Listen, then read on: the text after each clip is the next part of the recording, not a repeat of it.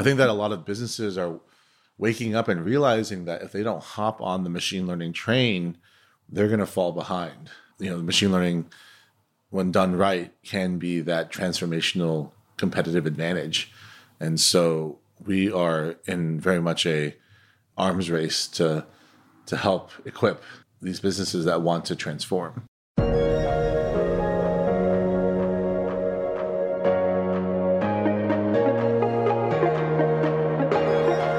You are listening to Innovators, brought to you by Wing Venture Capital. I am your host, Zach DeWitt.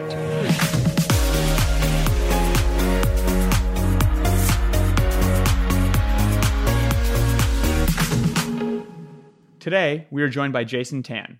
Jason is a co-founder and CEO of Sift. Founded in 2011, Sift is a leader in digital trust and safety, as the company uses machine learning to protect its customers from bad actors, including chargebacks, fake accounts, spam, account takeovers, etc., while helping the customers reduce friction and grow revenue. Sift's customers include LinkedIn, Twitter, Airbnb, Match.com, Wayfair, OpenTable, Yelp, and many other leading retailers, financial services, marketplaces, and content sites.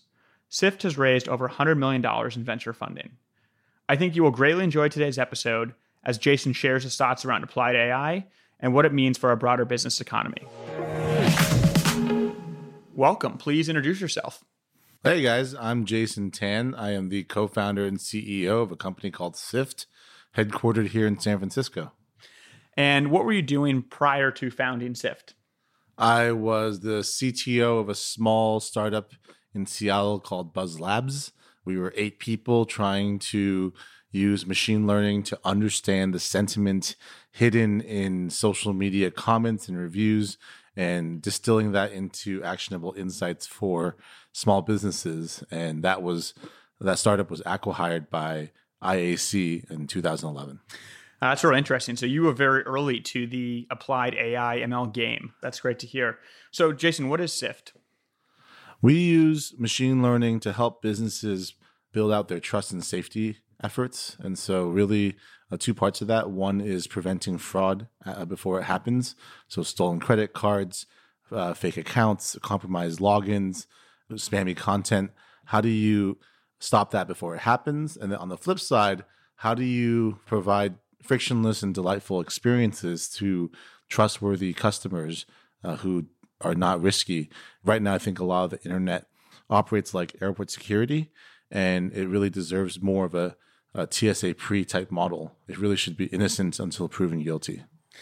And how did you come up with the idea for Sift? Was this something you experienced firsthand in your prior company? Well, when we started the company back in 2011, we were effectively a solution in search of a problem. We knew that machine learning was going to disrupt a lot of different industries, but we wanted to find a problem domain where the value proposition would really stick. And so one of the exercises we did when we were going through Y Combinator in the summer of 2011 was to ask our friends who worked at different tech companies, what are some challenges that your business is dealing with? And fraud came up as a big problem that people wanted help with. And us being outsiders into the fraud space, I think helped us approach this domain with first principles and more modern perspectives on how to solve that problem effectively. And, we had taken inspiration from what we had learned ourselves working at the likes of Google or Amazon or Facebook, other technology companies. How do they solve this problem internally? And can we democratize that to the rest of the internet? So Sift certainly has come a long way since 2011. Let's talk a little bit about who some of your customers are today and some sampled use cases for how they're working with Sift. Yeah, so our customers go across a wide variety of different verticals and geographies.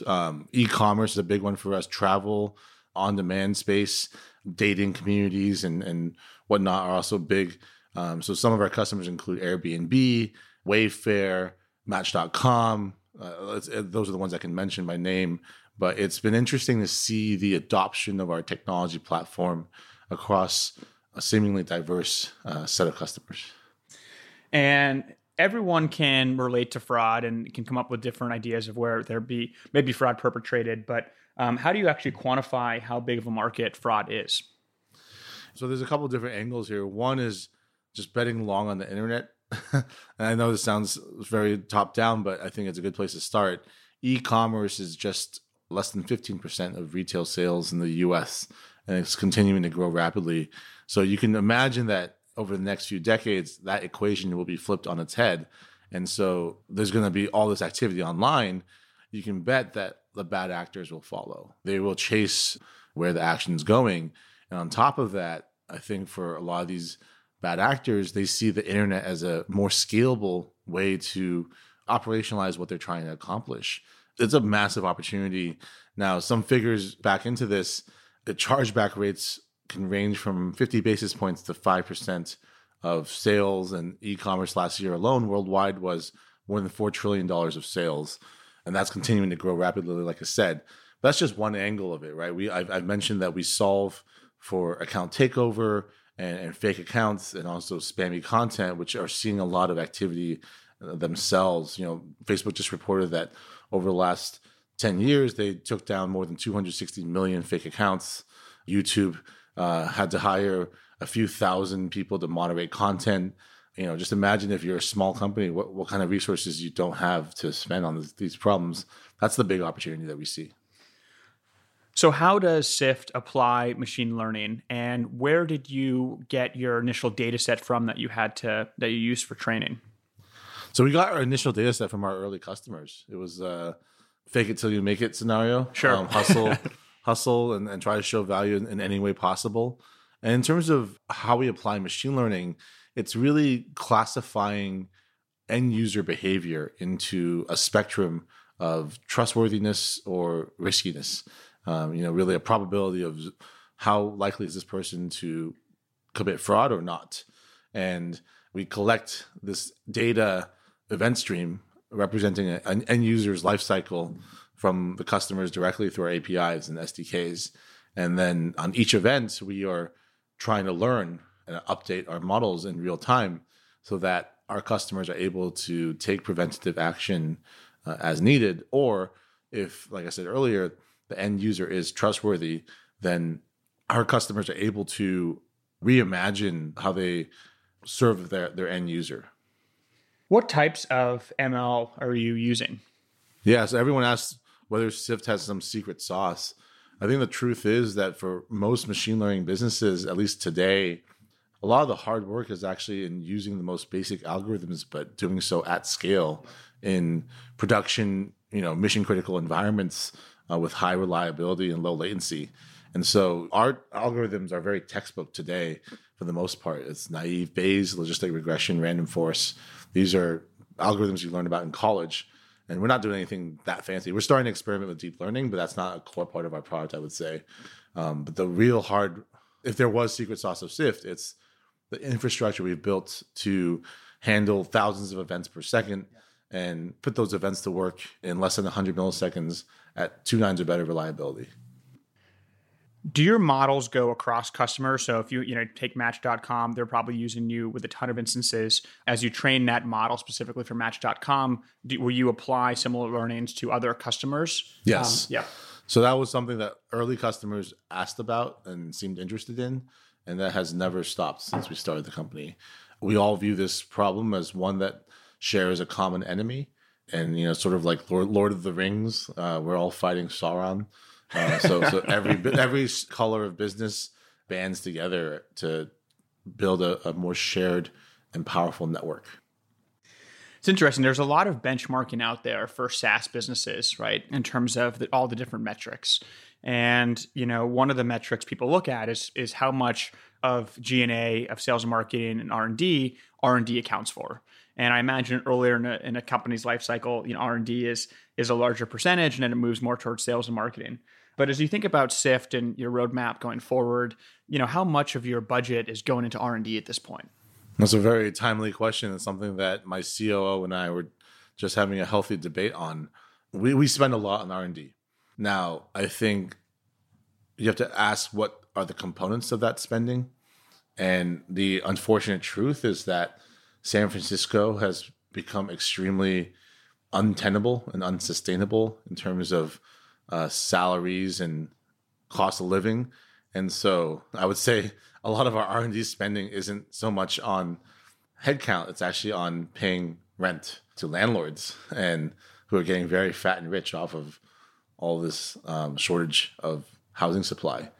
And so I would rather that we spend that money on real talent, but it's kind of the reality we live in. Do you have remote developers? Do you have We have a developers back second in office Seattle? in Seattle. About 25 engineers are up there. And then we're thinking about, structurally long term, are there other ways to find great talent? And if you had to break out your engineering headcount by engineers that are working on the scale challenges of having these thousands of instances in any given second versus more of the data science or machine learning side of the house, how do you break out that headcount roughly? I think ballpark, it's roughly a third and a third and a third. So 1/3 is the infrastructure and reliability, the core operations. 1/3 is more of the accuracy focused ML work. And then 1/3 would be customer facing tooling platforms that help with their operations. What's interesting is we only have one true data scientist at the organization today. It's something we've learned over and over is that data scientists can add a lot of value, but they have to be really set up for success. And we did not feel ready to hire a bunch of data scientists until we had invested more in the infrastructure that would enable them to move autonomously. And so we're still doing a lot of investment there. And we've succeeded thus far by hiring engineers that like data, but they're primarily software engineers first that can write code relatively autonomously. In terms of the conversations you're having with new customers, do you find yourself having to explain how your machine learning is working? Are they asking about it? Are they excited about it? And how does this compare back in 2011? We were just starting out and machine learning was a much newer concept and it wasn't kind of in the tech everyday nomenclature like it is today. It definitely has evolved, but it's still relatively nascent. My wake-up call was in 2013 when we went to this conference, this industry conference of ours called Merchant Risk Council, and we had this big booth that said in big capital letters, "Fight fraud with machine learning." And I remember the vice president of risk for a major retailer, Fortune 500 retailer, walked up to the booth, and the first question he asked me was, "What's machine learning?" And it blew my mind that that was the question. But since then, I've woken up, and that was 2013, I've woken up to the idea that we are very much in a bubble here in the Valley. The rest of the world is still grappling with the basics, and we need to meet them where they are. Mm-hmm. And I would say over the last 6 years since then, awareness has dramatically improved. Adoption is still lagging, and that's to be expected. But education and evangelism are a big part of what we do. And this is an industry that is very used to solving these problems with rules-based systems, a lot of operational overhead, manual review. This is a paradigm shift. And machine learning often feels like a black box that they don't have any control over. And to some extent, it's true. But there's a lot of benefits to that approach as well. And we need to do the hard work of meeting them halfway, more than halfway, to help them understand the path forward. Yeah, how do you think about the greatest challenges of actually being a company that uses so much ML? Is it the marketing side of things and explain it to your customers? Is it some of the technical challenges? What are some of the broad challenges that you face using so much ML? I think the one I worry most about on the long-term horizon is privacy regulation. As an internet user and citizen myself, I fully appreciate the intent behind a lot of these regulations. And I want to ensure that we're not tossing the baby out with the bathwater. I think that what we do is defensible and on a noble purpose, and our customers would say so. And it's important that we try to draft these regulations in a way that take the nuance of the situation into account. We are not an advertiser. We're never going to be one. We're never going to resell our data. And given what we do, I feel like we should be allowed to put our customers' data to work if they opt in and let us do that. But I also appreciate that there's a fine line to be drawn to the other side. And so how do we strike the right balance? We talked about how big of a market fraud is. I'm sure you have some competitors, and talk a little bit about who are your competitors and how Sift really differentiates itself. Yeah, so there's two classes of competitors. One would be more of the legacy systems that are rules-based. They've been around 10 plus years. A lot of established customers use them. I think they've done an incredible job of capturing a lot of the market before some of the newer entrants entered the space. And then now you have a new crop of technology advanced vendors like ourselves emerging. I think that a lot of businesses are waking up and realizing that if they don't hop on the machine learning train, they're going to fall behind. The machine learning, when done right, can be that transformational competitive advantage. And so we are in very much a arms race to help equip these businesses that want to transform. And, for us, we see this opportunity as much bigger than fraud. We use the words trust and safety very intentionally because a lot of the existing solutions and legacy approaches really focused on just security. And that leads down a road like airport security. You're not really thinking about the user experience. We think that tomorrow's innovative businesses are finding ways to eliminate that trade-off between security and friction. And that's going to be a big reason why they're competitive. And we think that trust and safety is the more holistic approach to solving this problem. And that holistic approach is afforded through modern technology. Yeah, so that's actually a perfect segue into my next question, which is, what is a big vision for Sift? And how does trust and safety manifest itself in your product roadmap over the next 5 or 10 years? Yeah, it's really that conjunction, and it's not trust or safety, it's trust and safety. And we see some of our most innovative customers, Airbnb, Twilio, et cetera, they really think about this problem holistically. And traditionally, these businesses would have silos between marketing and product and risk and finance. They wouldn't talk to each other. They wouldn't work together. Trust and safety requires a holistic approach where you're not trying to optimize for just one of those variables. It's really looking at the big picture. How do we remove friction and risk from every interaction with our end user? Mm-hmm.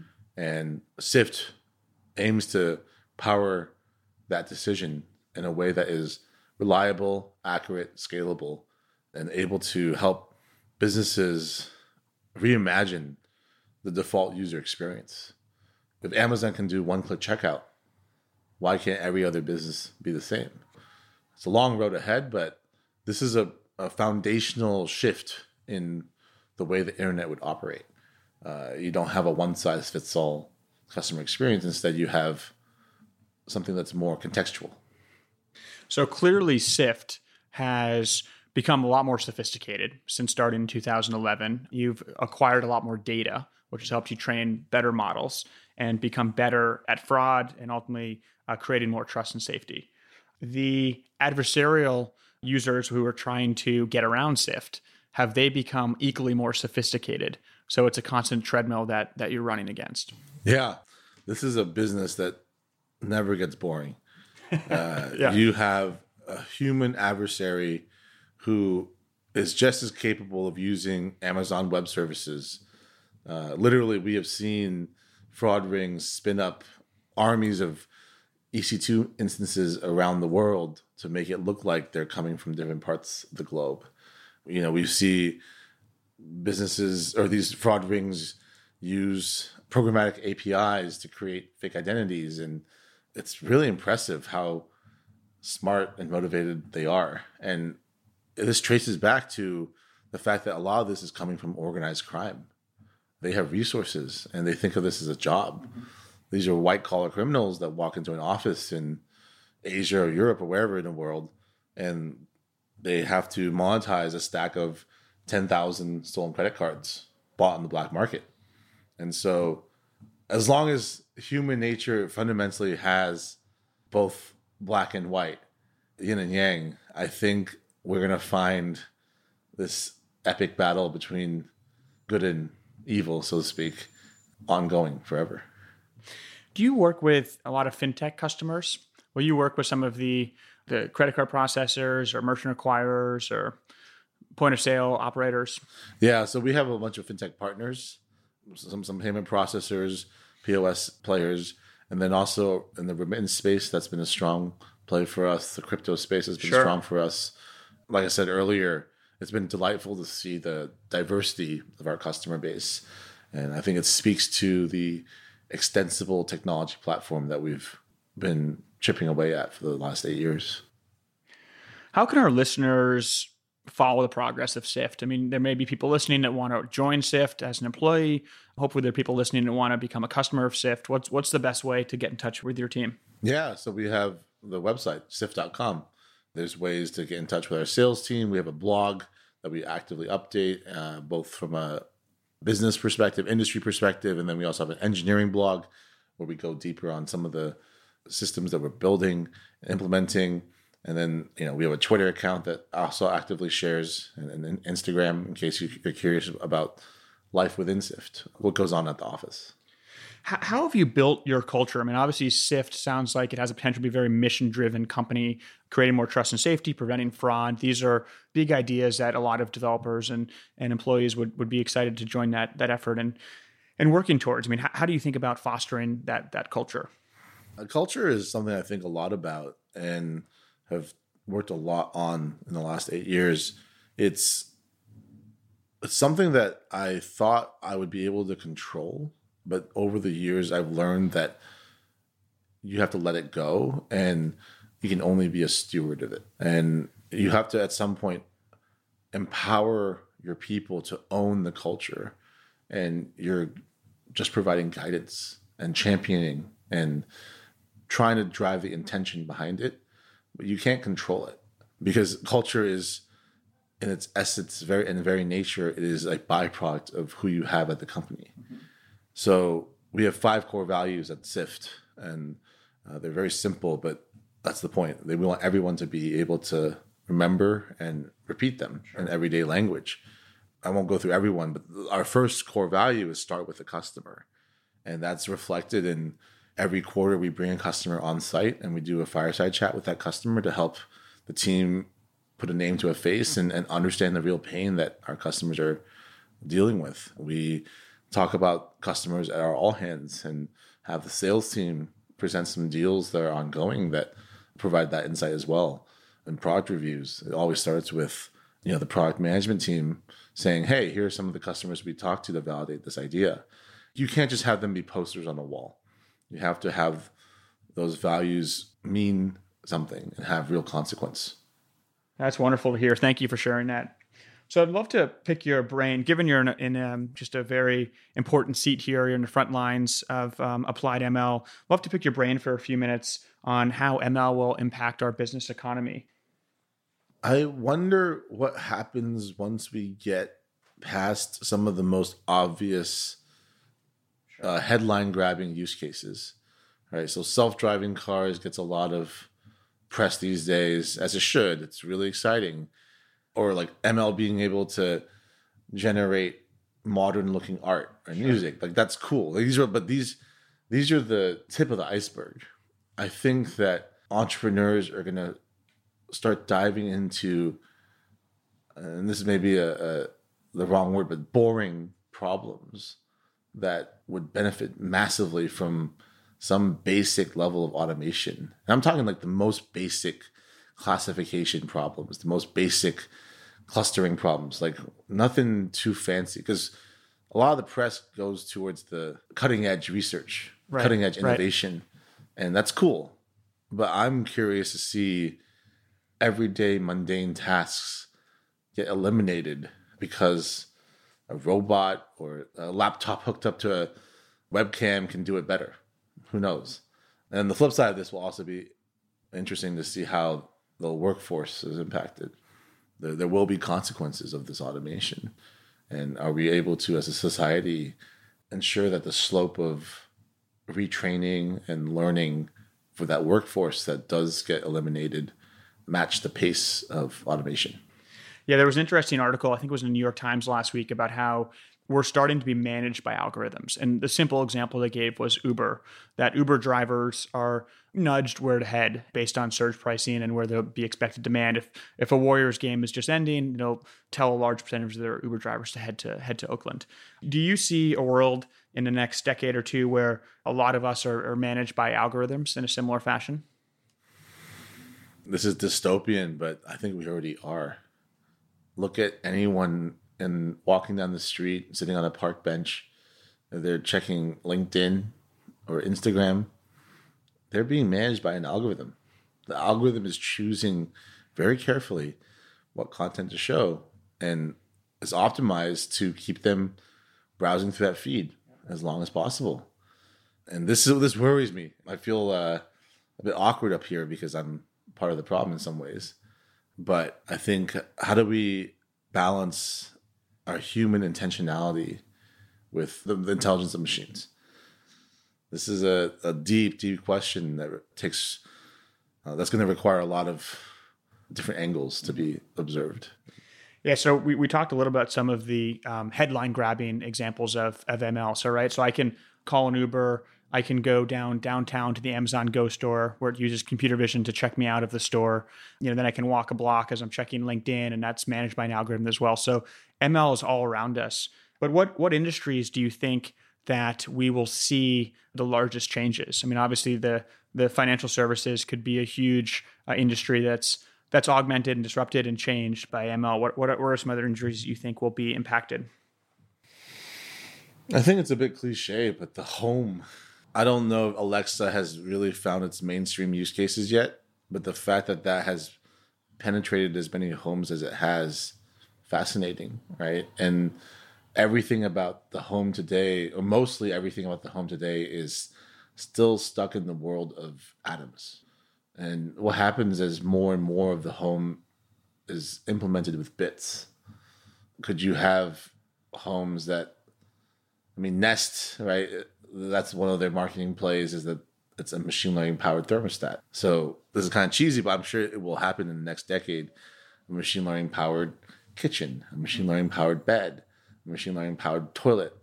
And it's silly to hear that at first glance, but then you think more carefully, like there's a lot of inefficiencies and opportunities in how our homes serve us and how we use them. And I think technology could be assistance, but it can also be of overkill, right? And so, again, finding that balance will be interesting. Yeah, it's interesting to think about some of the benefits of machine learning. You talked about the bed or the kitchen, right? So it's reducing time or costs. It's more personalization, right? What are some of the other ways that machine learning manifests itself in terms of benefits? I think that if we take the automation value proposition to the logical extreme, I wonder if it can actually be a great equalizer. And maybe it's a great equalizer in not so great ways, but it commoditizes certain things to the point where no one can make it an advantage of their own. And I actually think a lot about this, but like, if machine learning can really automate so much of what humans can do you actually end up with a world where humans are able to focus on purely creative tasks and things that only humans can do? Although that part is also starting to become less and less well-defined because It seems like the boundaries are blurred. Can the extreme outcome of commoditized machine learning actually be an economic equalizer? I'm not smart enough to think about this truly, but I do see some possibilities. Well, I don't know if anyone's smart enough to understand. It's a multivariable question, right? In terms of, There was an Economist article last summer basically saying that 47% of the US jobs are in jeopardy based on advancements in AI or machine learning. But obviously, the article went on to say, hey, they're not going to be, those jobs will change or be replaced, but there'll be other opportunities for the humans that were in those jobs, right? I mean, the economy keeps evolving. You said it well, it's just going to be about retooling and re-equipping our workforce to work on different types of problems as machine learning changes our business economy. Taking that to the next level, like that 53% that they say won't be automated, I bet it will come sooner than we expect. Like software engineering is often referred to as something that's really hard to automate. I think that's actually just around the corner. I think we're going to start seeing exponential improvements in AI. And I think computers will soon be able to write a lot of code just as effectively as a human would. And what do the engineers do then? I mean, it's kind of the grave that we dug for ourselves. And I come from a software engineering background. Where do we go after that? Yeah. The frontier has been reached. That's fascinating. I mean, to that point, do you know what the number one job in 40 US states is? The most popular common job? I want to guess trucking. Trucking, exactly. And number two is usually teacher. So trucking is an industry where it employs obviously a large number of Americans. And at some point over the next decade, there'll be autonomous trucking. And there's already long haul autonomous trucking. And, that's a really interesting area, which will change very, very dramatically over the next couple of years. So what advice would you have for an entrepreneur who's starting a business right now, a data first business that's using machine learning? I mean, you were an alum of YC. I was just at the YC demo days a couple months back, and there was, now it's 2 stages and hundreds of companies. And, a lot of the companies had machine learning or AI in their 4 or 5 word description. So what are some of the advice you'd give these young entrepreneurs now that are building data first businesses? 2 things. Make sure you're solving a real problem, because your buyer will not tend to buy a generalized platform or something that sounds too generalized. They're thinking very concretely about, how will you help me today? And you have to be able to answer that question with brevity and in a compelling way. The second piece is somewhat related, but often the buyer doesn't care that you're doing machine learning. That is just an irrelevant detail. When people buy Teslas, the extent that they care about the technology is that they might know it's an electric car, but that's about it. They don't need to get into all the details of it. And Tesla does a great job of not overexposing those details. And I think for a lot of, especially like technical type founders, we often pride ourselves and get excited about the technology for the technology's sake. And from my experience, at least, business buyers, you need to meet them on their terms and talk in their language. That burden is on you. Maybe talk a little bit about where you start with a business like this. You talked a little bit about how you fake it till you make it with early customers in terms of training your models and being data first. I mean, talk a little bit about just the philosophy of starting with data, of using models and building a business, from the ground up. Yeah, I would say that especially in a B2B business, the definition of an MVP is often a moving target, and you need to effectively act like a on-site consultant to your first 5 to 10 customers. And you're just doing whatever it takes so that they are coming back to you and asking for more. In our experience, at least, we were busting our ass to turn around feature requests every day, every week, because we just wanted something that was sticky. And when you have something that's sticky, then you can start thinking about how you charge for it. You can start scaling a little more. But that initial phase, and it's probably one of the cliffs that most startups fail to jump over, is building something that people really want. And that's the mantra that YC drills into you.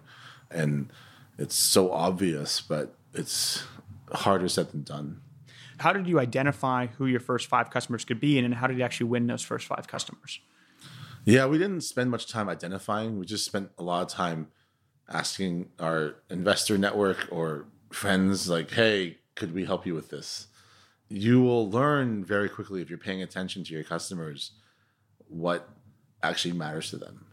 And for us, we got very lucky that partly because we were in the YC network, we got some introductions to other YC companies that were suffering from fraud. And they're very gracious to give us a shot in the early days when no one else would. And so there is some value sometimes to networks like YC. Mm-hmm. And then I think once you get that initial base, you're moving away from that on-site consultant mode of operation to abstraction. You're trying to understand what are the core features that cut across all these different customers, and then the next 50 that we want. Something we did not spend enough time on, but it still worked out just fine, is customer selection and targeting. Those are can be critical choices that drive huge long-term outcomes for the better or worse. So choosing where you want to play in the market, is it SMB? Is it mid-market? Is it enterprise? Is it US focus? Is it global? Is it, this vertical or this vertical? Is it C-level buyers or not?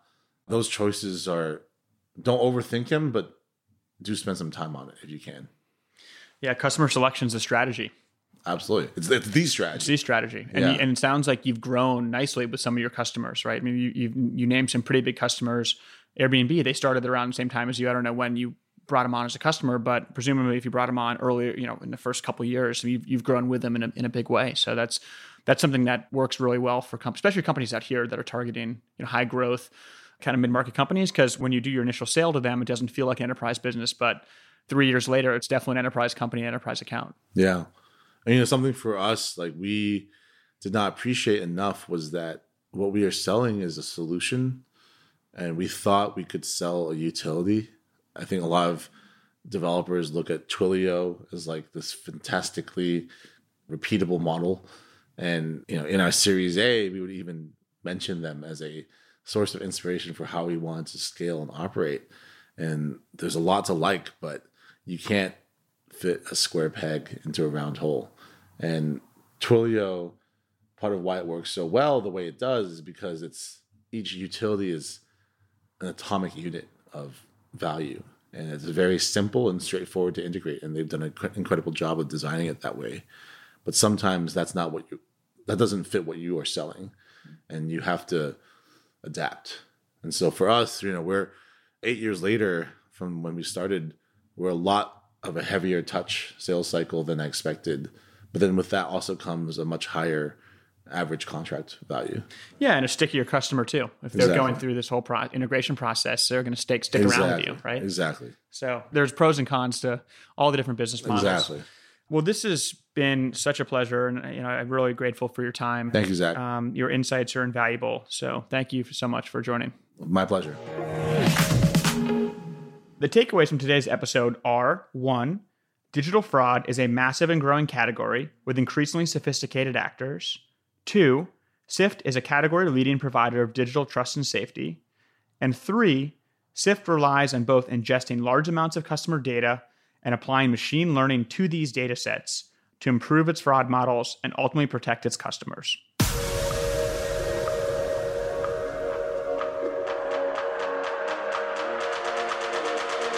Thank you for listening to Innovators. I hope you enjoyed this episode. I would greatly appreciate if you could share our podcast with one person who you think would greatly enjoy hearing about how the next wave of business leaders is using applied AI to reshape our business economy. You can reach me on Twitter @ZacharyDeWitt or email me at zach@wing.vc.